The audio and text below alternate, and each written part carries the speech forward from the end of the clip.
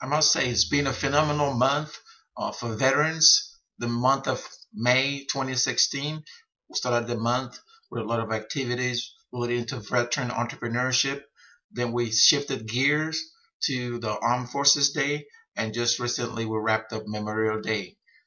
Currently, on today's news, there was talk about Donald Trump raising approximately $5.6 million to veteran-owned organizations to support veteran services.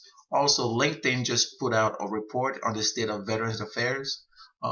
Plus, you had some not so nice comments that were made by the VA secretary comparing the waits on VA hospitals to the wait lines on Disney. What do you think about these issues in light of what's going on with the veterans?